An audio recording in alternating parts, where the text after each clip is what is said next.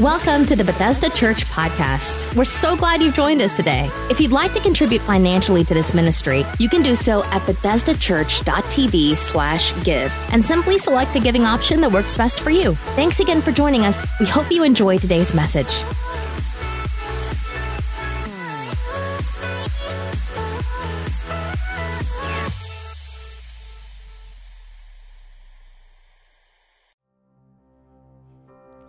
I know they're still serving you, but I'm ready to jump into the Word. Anybody ready to receive the Word tonight?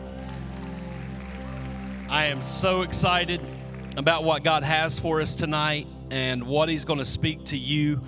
I believe that we are stepping into some new territory tonight. Brand new territory, and I think it's part of the new playbook that God is downloading to us as a church. And so I'm excited about it. I'm full of expectation. God has told us that we are to really lean in to the concepts of healing, deliverance, but also discipleship. That's some of what God has been talking to us about. And I'm not going to pull any punches tonight. I'm just going to get right into the Word. And I believe that tonight there will be captives set free in this room. I'm not playing church. Captives will be set free in this place tonight. If you believe it, put a yes in the atmosphere. There's going to be some people set free tonight.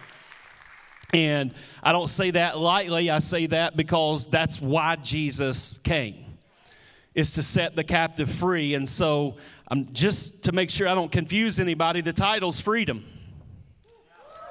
That ought to be simple enough. The title's Freedom tonight. And I've thought a lot about the wording, the terminology, because sometimes we get a little bit fearful if we talk about demons and deliverance and freedom. We're scared that people might freak out a little bit if someone manifests, if a demon manifests, and we have to deal with it. And, you know, as I thought about it, it couldn't have come at a better week than as I scrolled through my social media on Monday. And everything on there had to do with a performance, I guess, that happened on Sunday. That was extremely demonic. But here's what I want you guys to know. We should expect sinners to sin. That's what they do. Sinners sin. The problem is when we, as believers, open ourselves up to participate in that kind of sin. That's the problem. And so it's not about sinners sinning, but for me, it's like if the devil wants to be so bold that he will come out and put it in your face, then I believe that it's time that the church of the living God take our rightful place in Him, and we start preaching until demons back up. We start preaching. Come on, somebody, I need a little help tonight. If he's going to be so bold and not hide out in a closet, then we ain't hiding in no closet in some back room. We're going to preach Jesus and Him crucified, and we're going to see the captives set free. Go ahead and give God a praise tonight. Come on. You guys are ready. Y'all ready? I'm going to teach and preach tonight, and it's brand new content for me. I'll be honest with you. I started around 8:30 or 9 this morning. I'd been thinking about this message for weeks, but I had a lot of thoughts. I hadn't put pen to paper, and I started around 8:30 or 9, and Pastor Karen texted me about 1:30 and said, "Are you done?" I said, "No. I'm nowhere near done." And I hadn't gotten up and done anything else, and it went for a few more hours. And part of it was because I believe that, spiritually speaking, that what I'm going to talk about over these next few minutes, I believe that the enemy was resisting. I was struggling to put it together. I was struggling to get my thoughts right. I didn't know what order to put things in. It was a struggle all day long. And usually when that happens, it's because God wants to do something. And so I'm going to talk to you about freedom. And let me give you one line, and there's a lot of scripture tonight because I'm going to teach and preach. But when we get saved, we get Jesus, right? When we get saved, we get Jesus. So we get Jesus, and then from that point, we begin to grow and develop in our relationship with the Lord. And we appropriate by faith all the things Jesus came to do. That's what you and I do in our relationship with God. He came to save us, but he also came to do several other things. And you say, well, what are the other things? I'm glad you asked, because Jesus told us. In Luke chapter 4, look at verses 18 and 19. He said, "The Spirit of the Lord is upon me, because he has anointed me to preach the gospel to the poor. He has sent me to heal the brokenhearted, to proclaim liberty to the captives and recovery of sight to the blind, to set at liberty those who are oppressed, to proclaim the acceptable year of the Lord." Now, if you were to break down those things that he said he came to do, you'll find out that to preach the gospel to the poor, that is a picture of salvation. To heal the brokenhearted, that is a picture of inner healing. How many are thankful that God will heal your emotions? He goes on to say, recovery of sight to the blind. That is speaking to us about physical healing. And then he goes on to tell us to proclaim liberty to the captives. That is simply freedom to those who are in bondage. God creates by speaking. In the book of Genesis, we know that God, when he began to create, he did not wave his hand. He spoke. When he wanted light, he proclaimed, "Let there be light." And the scripture says there was light. And so Jesus is saying in Luke 4, I came to speak freedom to people who are in bondage. In other words, I came to create freedom to those who are in bondage. Now tonight we are going to mess a little bit with some religious spirits. Y'all know me, I don't care. I'm going to make a statement, and depending on your history and theological background, this has the potential to rub some of you the wrong way. All right? Here we go. Believers, everybody say believers. Listen to me. Believers can be in bondage. Now I don't want you to stay there if you find yourself in bondage tonight, but it is very possible for you to be a believer and be in bondage. Now, some of you tonight, when I say that, you're like, yes, Pastor, can you go ahead and get to the altar call? I already know I'm in bondage and I'm ready for prayer. But you got some people that want to act like they got it all together, like that can't be possible. I grew up in a church where if you're really saved, you can't be in bondage. You can't be struggling with something. But over the years in my experience, I have had countless encounters with people who sincerely loved Jesus and were really struggling. How many know that I'm telling you the truth tonight? They really did love Jesus, but they were also struggling. How many know sometimes two things can be true? And so the point is, I don't want you to stay there, but I want you to know Jesus came to set us free, not only from the presence of sin, but he came to set us free from the power of sin. Now watch this. When you get saved, you are saved from the penalty of sin. You're saved from the penalty. One day you're going to go to heaven and you will be saved from the presence of sin. But right now, as you grow and mature in Christ, you are being set free from the power of sin.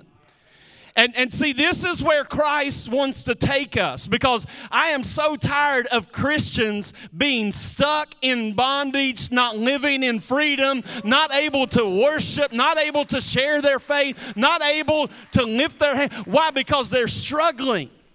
They have bondage in their life. And so I want to drive this point home, that it's possible to be saved and in bondage. In John's Gospel, chapter number 8, verse 32, it's a scripture we all know. Jesus said, "And you shall know the truth, and the truth shall make you free." Now, the question we must ask when it comes to John 8:32 is, who was Jesus speaking to when he declared, "You shall know the truth, and the truth shall make you free"? Jesus was speaking to believers. Right here, he's not talking to lost people. He's talking to people who believe, people that are starting to put their faith in Jesus and listen to his message. He was telling believers that you can know or come to know the truth more and more, and as you do, you will become freer in your walk with me. That's what he's telling. So look at the verse preceding John 8:32. Look at John 8:31. It says, "Then Jesus said to those Jews who believed him." Let me ask, are they believers? Right? He said to the Jews who believed him, he said, "If you abide in my word, you are my disciples indeed." So there were Jewish people that did not believe Jesus, but there was also Jewish people that did believe in Jesus. And so Jesus is talking to believers and letting them know, you shall know the truth, and the truth shall make you free. Now, here's where it gets interesting. The verse after John 8:32, John 8:33, look at this. I want you to see this verse. He just told him you can be free. The truth makes you free. They answered him, "We are Abraham's descendants and have never been in bondage to anyone. How can you say we will be made free?" Now, I don't know if you find that verse funny or not, but I find it a little bit funny because the children of Abraham, the Jews, the nation of Israel, they had been in bondage to everyone. They had been in bondage to the Grecians and the Chaldeans, to the Assyrians, to the Babylonians, to the Egyptians. They had known bondage multiple times. And yet they respond to this whole, you will know the truth and the truth will set you free or make you free. And they say, we've not been in bondage to anything. See, we Christians, even though we know Christ, we can still be in bondage. And you don't have to be in bondage. You don't have to stay there. But some of us tonight, if we were being really, really honest, you would say, you know what? I love the Lord. But this area of my life is out of control. This part of my life is not submitted to the lordship of Christ. This part of my life is doing its own thing, and it's not in alignment with the Word of God. Let me show you this a little bit further. In John 8:34, the very next verse, Jesus assuredly, I say to you, this is what Jesus said, whoever commits sin is a slave of sin. Okay, this is all, you got to read it all together. He said, whoever commits sin is a slave of sin. And so Jesus is saying if you're committing sin, he's saying you're in bondage. That's what slavery is, right? It's bondage. And so this text is not, though, if you study the original language out, it's not talking about the person who messed up today, owned their mistake or their misstep, and they repented and they moved on. That's not what the text is referring to. The text is actually referring, the Greek word commits, when you study this out, it's actually, this is the person who is committed to sinning. That's what it means. They are committed to sinning. In other words, if we went a little bit deeper, it's whoever makes allowances for continuing in that sin, they end up in bondage. The sins that you have made allowances for, the ones that you have covered up, the ones that sometimes we say things like, this is just my thorn. Those are the sins that Jesus is talking about. The good news is that Jesus came to set you free. One of the ministries of Jesus is the ministry of deliverance, to set the captive free. Let's go a little bit deeper, just so that you know. A lot of times when we're participating in a sin, whether it be sexual sin, it could be pornography, it could be addiction to a drug, it could be I could go down a long list of things. And what we think is that when we participate in the sin, that it's not a big deal. It'll be okay. The Lord will forgive us. But here's the thing, God will forgive you.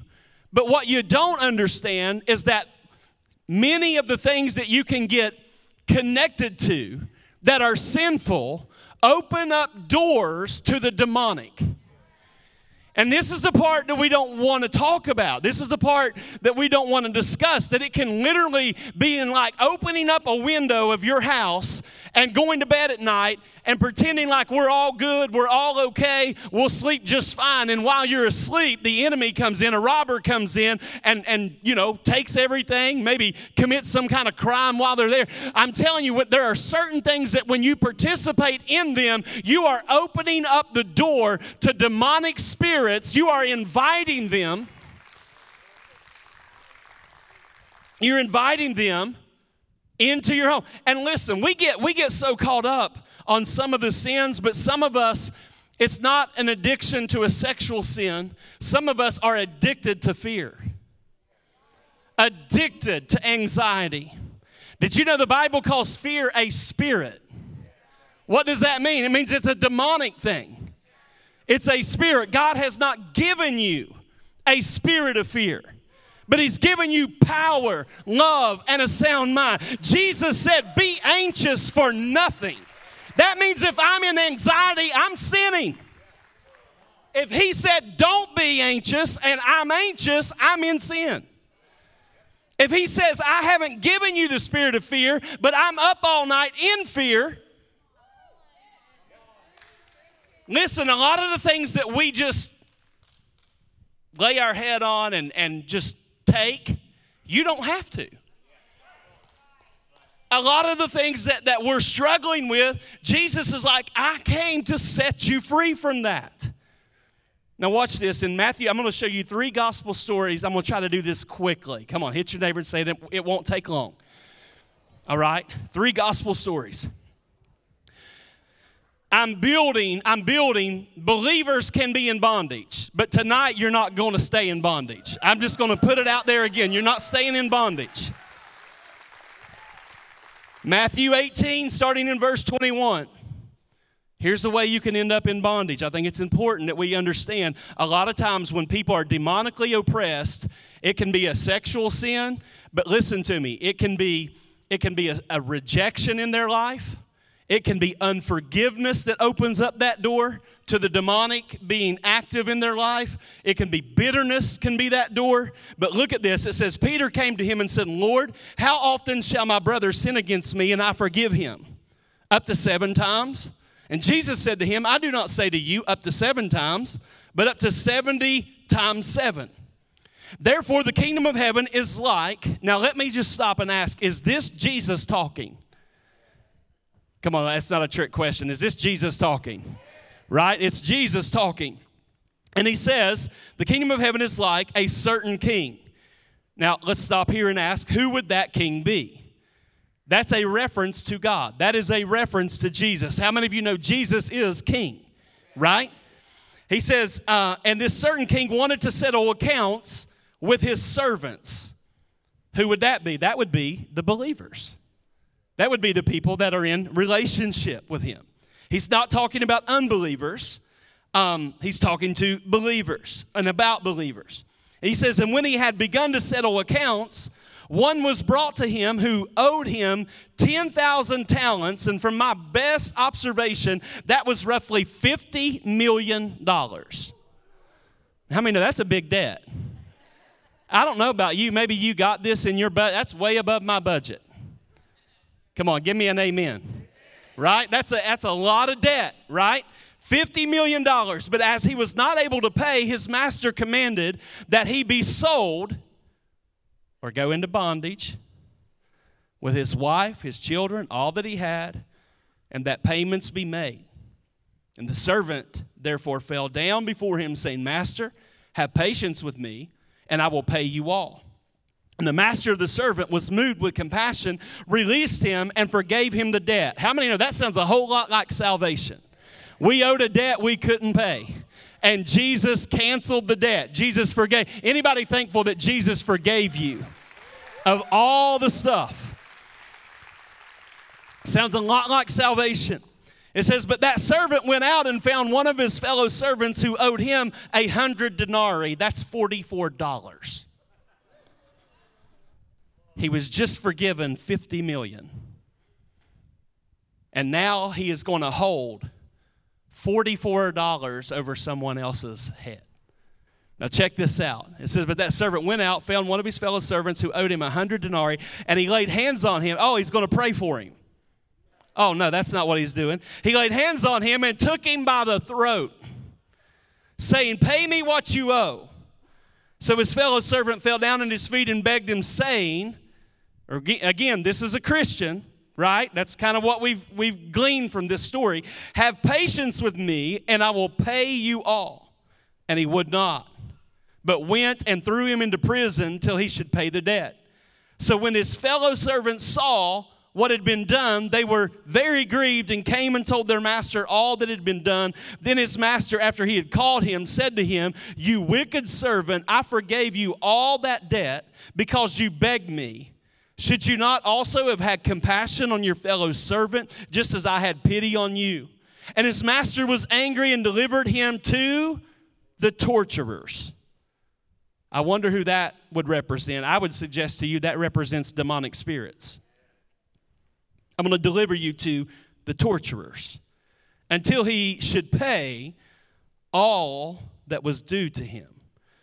So my heavenly Father also, y'all see the connection? My heavenly Father also will do to you if each of you, what's he saying? My heavenly Father will turn you over to the torturers from his heart if he does not forgive his brother his trespass. Now, question, did Jesus tell us this story? Right? Jesus is telling us the story. And some of you are reading this because it's New Testament. You're thinking, why would a loving father allow this? Why would he allow us to be turned over to the torturers? The reason he would do that is because it's just like a loving father of a child who would discipline their child to keep them from going down the wrong road. In the New Testament, there's one guy in sin, and Paul says, I'm turning him over to Satan so that eventually he will be saved for the destruction of the flesh so that his spirit could be saved. And so we read verses like this and like, how could a loving father allow that to happen? But God is saying, I love you too much to let you keep going down the road. So I'm just going to back up and allow some stuff to happen to you because it'll get your attention and then you'll repent and you'll get back in relationship with me. Jesus came to set the captives free. Right? How many believe he came to set the captives free? I believe that. Now, that's one door. Man, there's so much. I realize I can't preach everything about this in one night. I understand. But I am excited. I want you to see this next passage in Mark chapter 1, starting in verse 21. Some of you brought a notepad. That was smart. It says, then they went into Capernaum, and immediately on the Sabbath he entered the synagogue and taught. And they were astonished at his teaching, for he taught them as one having authority, and not as the scribes. Now there was a man in their synagogue with an unclean spirit. And he cried out, saying, let us alone. What have we to do with you, Jesus of Nazareth? Did you come to destroy us? These are the demons talking, by the way. Did you come to destroy us? I know who you are, the Holy One of God. But Jesus rebuked him, saying, be quiet and come out of him. And when the unclean spirit had convulsed him and cried out with a loud voice, he came out of him. Then they were all amazed, so that they questioned among themselves, what is this? What new doctrine is this? For with authority he commands even the unclean spirits, and they obey him. And immediately his fame spread throughout all the region around Galilee. And as soon as they had come out of the synagogue, they entered the house of Simon and Andrew with James and John. But Simon's wife, mother, lay sick with a fever, and they told him about her at once. So he came and took her by the hand, lifted her up, and immediately the fever left. And she served them. At evening, when the sun had set, they brought to him all who were sick. Everybody say all. They brought to him all who were sick and those who were demon-possessed, and the whole city was gathered together at the door. Then he healed many who were sick with various diseases and cast out many demons, and did not allow the demons to speak because they knew him. Jesus in Mark 1, I love this because Mark 1, Jesus is preaching the kingdom of God. But he moves from preaching the kingdom to demonstrating the kingdom. The Apostle Paul made a statement that he did not come with enticing words of men's wisdom, but he came in demonstration and in power. It's not enough to preach the kingdom. We have to be able to demonstrate the kingdom. And in Mark 1, Jesus is beginning his ministry, and he begins by preaching, but then he moves into demonstrating it. And simply put, we see that he goes to the synagogue, and a man there has an unclean spirit. He is under the influence of an unclean spirit. The NIV says possessed by an evil spirit. Now, that's not the best translation. I got to say a couple things right here so that we grab a hold of this. When it comes to setting people free from demonic spirits, and God will baptize you in this by fire. I had just got started preaching when God had me come upon someone with a demon. And it's like, wow, God, really? No classes, no notes, no step 1, step 2, step 3. Do you know there's not a guide to casting out devils? And the reason there's not a guide to casting out devils is because God wants you to depend on the Holy Spirit every single time you do it. It keeps you humble. It keeps you from thinking you've got it figured out. It keeps you relying on His authority. And when you're dealing with demonic spirits, we oftentimes get hung up, especially in the American church, with the word possession. That's the word we get hung up on. Oh, pastor, they're possessed. Or maybe they're oppressed. And then you walk over here and somebody goes, no, they're depressed. It's like, no wonder we don't fool with this, because we don't know what we're dealing with. We don't have any clue. But I need to remind all of us that the devil owns no one. No one. So possession is not the best word. I know we want to say he's demon possessed. They foaming out the mouth. They may be foaming out the mouth, but the devil does not own that person. The earth is the Lord's and the fullness thereof. God owns everything. But with that being said, areas of our personality and areas of our life that are not submitted to Christ can come under demonic influence. And a lot of times when we're driving demons out, it doesn't mean the demons own us. It just means that we have opened up a door and there's demonic activity happening because of doors that we've opened.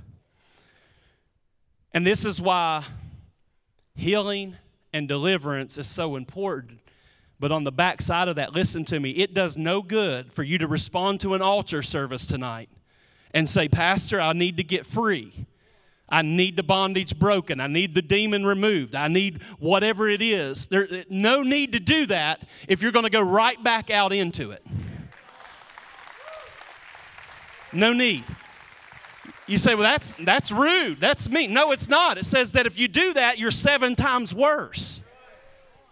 That if you're not filled with the Holy, this is where discipleship comes in. Discipleship keeps you clean. It keeps you free.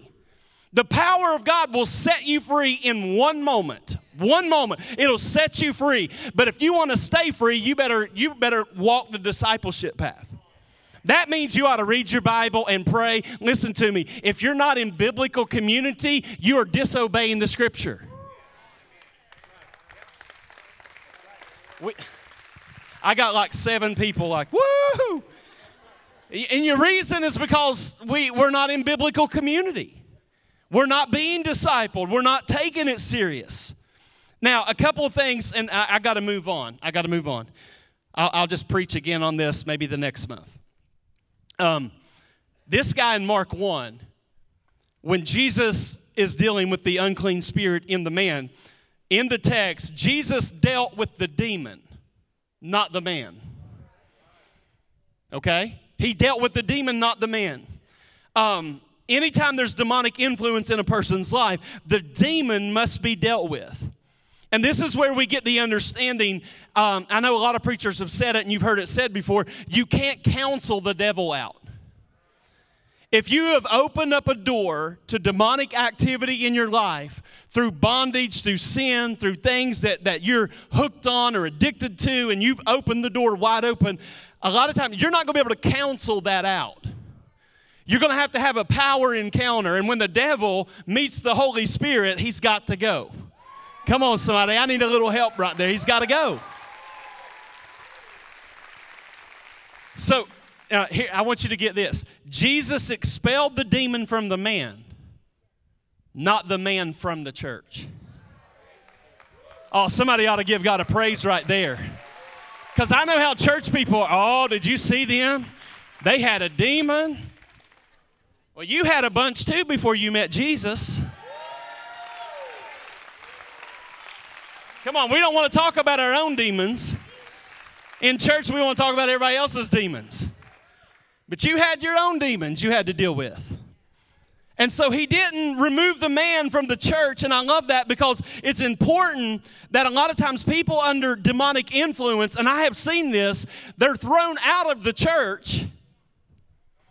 And the reason, listen, the only reason for that is because we don't know what to do with them. We don't know what to do.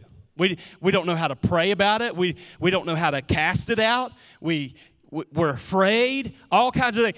Bethesda Church, listen, the win is not Chad Dingess casting the devils out of people. The win is all of us casting devils out of people. That's the win. It's not the win if we got to have a fire tunnel 7 miles long. The win is if you got a neighbor who has a demon, you can go over and pray with your neighbor and they get free. And you don't have to make a big hoopla out of it. Jesus came to set the captive free. Amen? Jesus, watch this, and this is important. I know I'm teaching, but I want you to get this because when this starts happening, I need y'all, I said it Sunday, I need you to be cool. I know a lot of churches don't touch this, don't talk about this, don't want to do this. But I'm very concerned that Jesus, everywhere he went, he was casting out devils, yet we got churches that have never casted out a devil. How does that work? It doesn't. It was one of the primary ministries of Jesus. It's one of the main things he did. And he was not embarrassed by the interruption or the disturbance. In other words, casting out devils cannot be seen as a nuance to us. Or like not a nuance, but a nuisance to us. If we look at it as, I don't really want to do that, and they're on my nerves. Now, I'll be the first to admit, if we have to cast devils out of you every week because you refuse to be discipled, I'm going to tell you, you're getting on my nerves. I don't want to spend every single Sunday praying for the same person to get free. I want you to get free, and I want you to live free. I want you to stay free. I want you to be filled with the Holy Spirit. Come on, somebody. I do. I want you to live this thing out.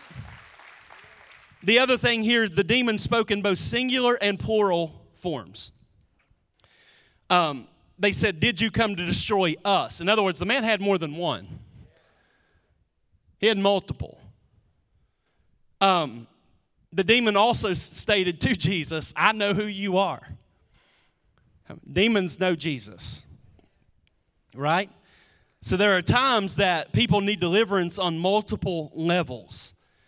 And we've got to grow in this. I'm not an authority on it. I'm just telling you, I'm ready to do what Jesus, I've had to do it, but it's been more like I had to do it, you know.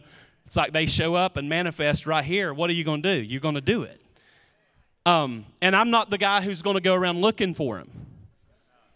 I am going to deal with them when they show up, and I'm going to make it available that if you need freedom, you can get it, right? And we want you to be free, but a lot of times one demon will kind of be like a gatekeeper of several more, and if you can get to the root of the issue and get rid of the one, the rest of them will leave. But it takes a little work. It takes some prayer. It takes Holy Spirit, show me what I'm dealing with. Help me. The next thing is that, and I want you to understand this, it's reasonable to assume that the man was a regular member of the synagogue. In other words, this guy had been coming to church probably for years, and no one knew that he needed deliverance from a demon. How many think that's interesting? That's very interesting to me. This happened in a synagogue. This wasn't some guy who just, hopped in there one day. This guy probably was at the synagogue every time it was open. And he needed a deliverance. Now, again, a believer can be in bondage. I'm going to show you one more text, and then we'll wrap it up. It says in Galatians 3, verse 7, it says, therefore know that only those who are of faith are sons of Abraham. Okay, so those who believe in Jesus as the Messiah, we are sons of Abraham. We've been grafted into that covenant. Now let's read Luke chapter 13, another gospel story. It says, starting in verse 10, it says, he was teaching in one of the synagogues on the Sabbath, and behold, there was a woman who had a spirit of infirmity 18 years. So the Bible tells us she has a spirit, and this spirit has been with her for 18 years, and it is tormenting her. She's been over and could in no way raise herself up, but when Jesus saw her, he called her to him. Now, this is interesting to me because a lot of times people that were struggling, they would come to Jesus. But Jesus saw this woman and called her out. In other words, he noticed something about this, and he called her over to himself, I believe because he noticed something. And he said to her, woman, you are loosed from your infirmity. And he laid his hands on her, and in a week after she named it and claimed it, right? Immediately, when the creator of the universe touches you, you are changed immediately. Immediately. She was made straight. She glorified God. And here's where it gets real interesting. It says, but the ruler of the synagogue answered with indignation because Jesus had healed on the Sabbath. And he said to the crowd, there are 6 days on which men ought to work. Therefore, come and be healed on them and not on the Sabbath day. And the Lord answered him and said, hypocrite. Does not each one of you on the Sabbath loose, there's the word loose again, loose his ox or donkey from the stall and lead it away to water it? So ought not this woman, being a daughter of Abraham, whom Satan has bound, think of it, for 18 years be loosed from this bond on the Sabbath? This synagogue leader is like the pastor. And he comes over to Jesus, and he's upset that Jesus healed the woman on the Sabbath because he views healing as working. And not only does he view healing someone as working, he views the woman getting the healing as like working. How many know we get hung up on stupid stuff in church? Right? I mean, think about this woman, 18 years, immediately set free, and we got a pastor walking over there. What do you think you're doing? Shut it down. Stop it. You're working on the Sabbath. We're not going to talk about a woman for 18 years has been bent over. And one moment in the presence of Jesus, she was able to straighten up and glorify Jesus. Why aren't we focused on that part of it? Now, how many believe this is one book, one author? Though 40 men may have penned it, it's still one author, the Holy Spirit, right? The daughter of Abraham, this woman, had a spirit for 18 years in bondage, but she was a daughter of Abraham. Ought not she be loosed, is what Jesus said. It's the same word loosed that Jesus used with Lazarus. You remember Lazarus? He's dead. Jesus raises him from the dead. But when Lazarus came out, when he raised him from the dead, that's a picture of salvation. That's what that is. How many know we were dead in our sins, and then we came alive in Christ. But when he came out bound. And Jesus said, loose him and let him go. So I love this. Jesus came not only to save you for heaven, but he came to set you free on the earth from every single sin that binds you. Every single thing that would hold you captive, he came to set you free. You don't have to live in bondage. You don't have to be controlled by everything going on in your life. You can step out of it in the name of Jesus and walk and live in freedom. Somebody give him praise tonight.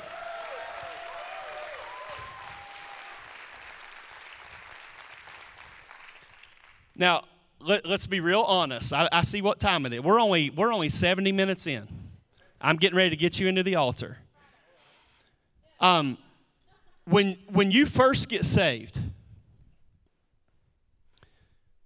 there's a lot of things you're immediately set free from that were immediate. Like, I struggled with that the day before I got saved. I don't struggle with that no more. But how many know there's some things that hang on? Can I get an amen there? Some of y'all, no, nothing hung on to me. I've been just like Jesus since I got saved. Perfect. There's some things that hang on. Some things come off immediately. But there's other things that if you don't submit that to Christ, you're going to struggle. If you don't bring that into the presence of God, you're going to struggle.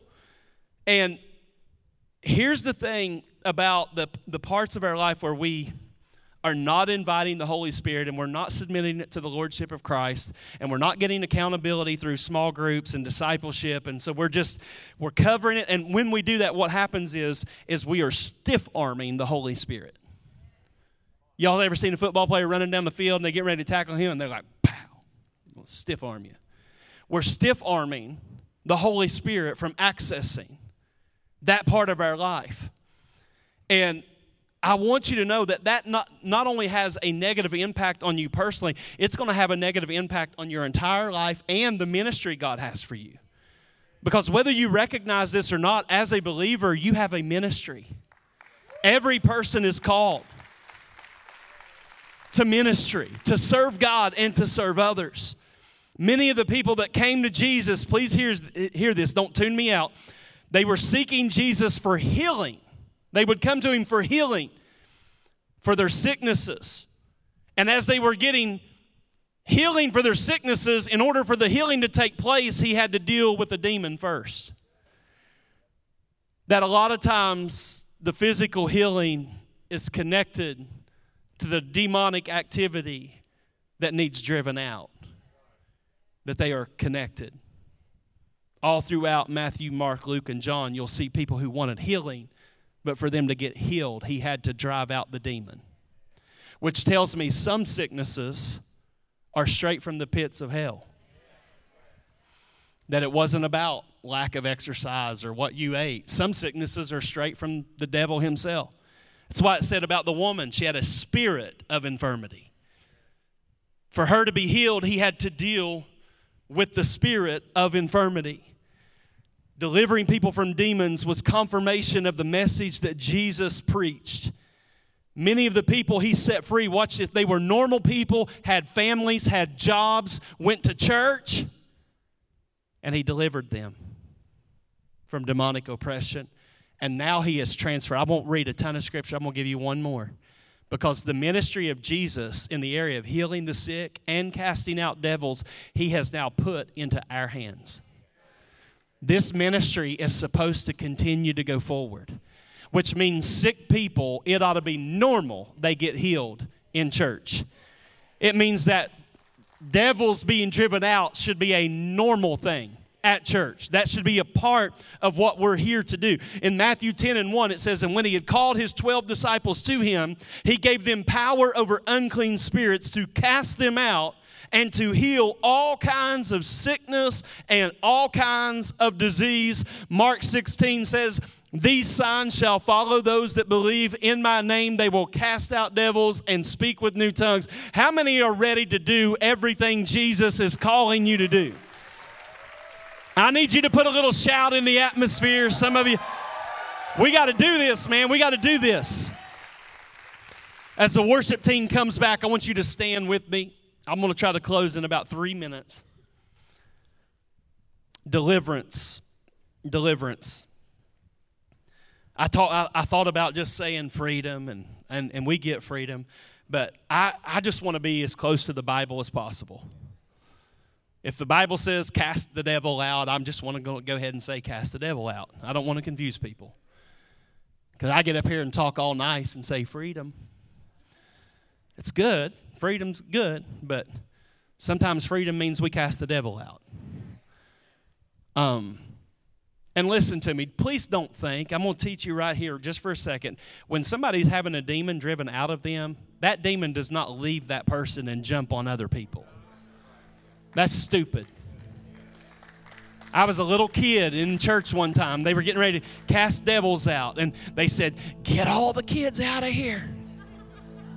They had the wild eyes. Get them out of here. We're casting the devil out and it'll get in little Johnny. Little Chad's going to be possessed after this. That's not how it works. It's not how it works. It's a scare tactic, but that's when we cast devils out from this pulpit, we send them back where they came from. They don't jump on people. They don't jump on people. It's not the way it works. If you have a demon, it's because you personally opened up doors to your life for demons to be there. We don't cast them out of this person and they end up on this person. Doesn't work. Okay? Everybody understand what I'm saying? So when it comes to deliverance, right now, I just want you to participate and ask the Holy Spirit, because the whole premise of the message was believers can be in bondage. That it's possible. So I want you to ask the Holy Spirit, is there an area of bondage in my life, Jesus, that you want to proclaim liberty over? Some of you already know what it is. You came in knowing what it is. Some of you may need the Holy Spirit to give you some direction tonight on what that is. Is there an area of your life where you need God to proclaim liberty over that part of your life? You say, well, what do you mean by that? It's an area that you've battled for a long time. An area that seems like you have no power over it. That's why we call it bondage.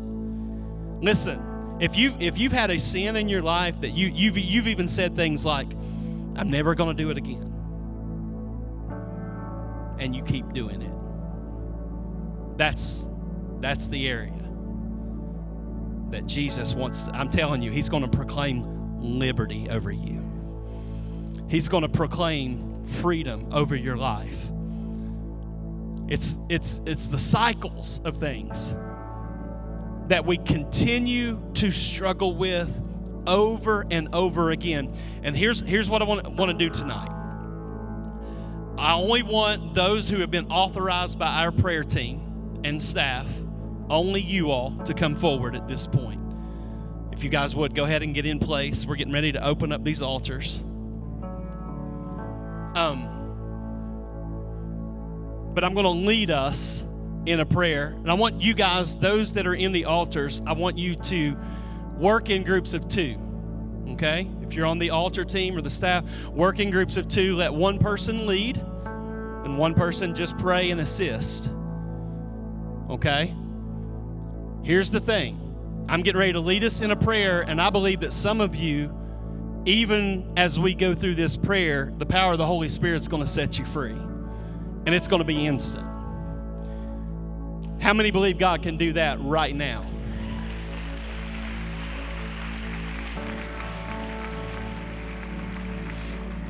So, is there an area of bondage that you need free from? I want to tell you, Jesus has all power.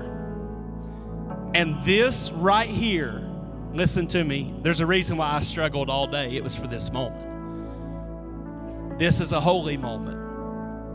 It's not difficult for Jesus. I know you think this is difficult. I've had it for 22 years, Pastor. I've struggled for 11 years, whatever it may be. Nothing is too hard for Jesus. It's not too hard. I want to be very clear right here because I want sound biblical teaching. Just because you've been set free does not mean you will never be tempted again. That's where discipleship comes in. That's where accountability comes in. Jesus will set you free, but how many know we gotta stay free? We gotta want to stay free. So here we go. Father, right now in the name of Jesus, if you would just lift up your hands right there where you are, all over this room. Some of you right now, you're thinking about that area that you've been struggling with. This is about to be a powerful moment for you. Father, I declare in the name of Jesus that this is not a hard thing for you. And Satan, we just say to you tonight that you must obey Jesus. God, we thank you that all throughout the scriptures, Matthew, Mark, Luke, and John, that you were casting demons out of people. You were setting people free from bondage. And I declare on the authority of your word today, freedom for my brothers and sisters in the name of Jesus. That in the name of Jesus, I command every spirit of lust and pornography and adultery and sexual immorality to go in Jesus' name.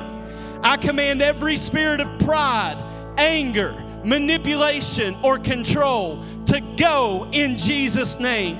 I command every spirit of insecurity and inferiority, fear, anxiety, and worry to go in the name of Jesus. That every demon of addiction, whether it be alcohol, drugs, or food, every spirit of addiction, I command you to go in Jesus' name. Every spirit of unforgiveness, bitterness, malice, envy, and jealousy, I command you to go in the name of Jesus. It's not by the authority of my voice, but it is the authority of Jesus Christ. Every demonic spirit that has held your people in bondage, we command them to go in the name of Jesus. Come on, church, begin to pray. Begin to pray in the name of Jesus. And Father, we pray right now that where demons flee, where demons leave, that the Holy Spirit would fill.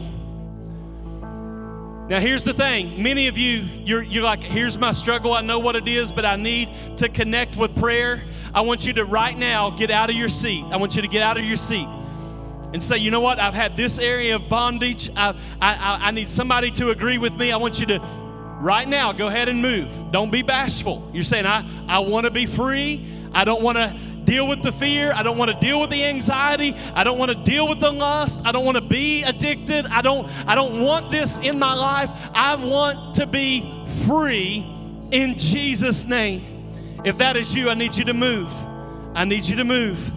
In Jesus' name. In Jesus' name. In the name of Jesus. Listen, I'm going to say this real quick. This is important.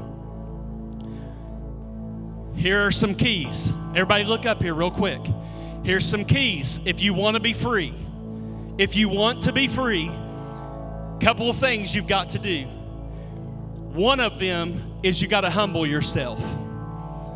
And when it comes to getting free, listen to me, you'll have a choice between dignity or deliverance. And if you choose dignity, it's because you have not been set free from pride. I need somebody to grab hold of this. If you choose dignity, you're going to miss out on your deliverance. This is not a dignified moment. This is, I want to be free in the name of Jesus. There are more that need to move. In the name of Jesus, move. Find your way to this altar. We still got prayer people that don't have anybody with them yet. Come on, make that step. Make that step. In Jesus' name. Worship team, you guys better get in place. I'm going to kind of go down here and flow for a minute. But lead us. Jesus. In the name of Jesus.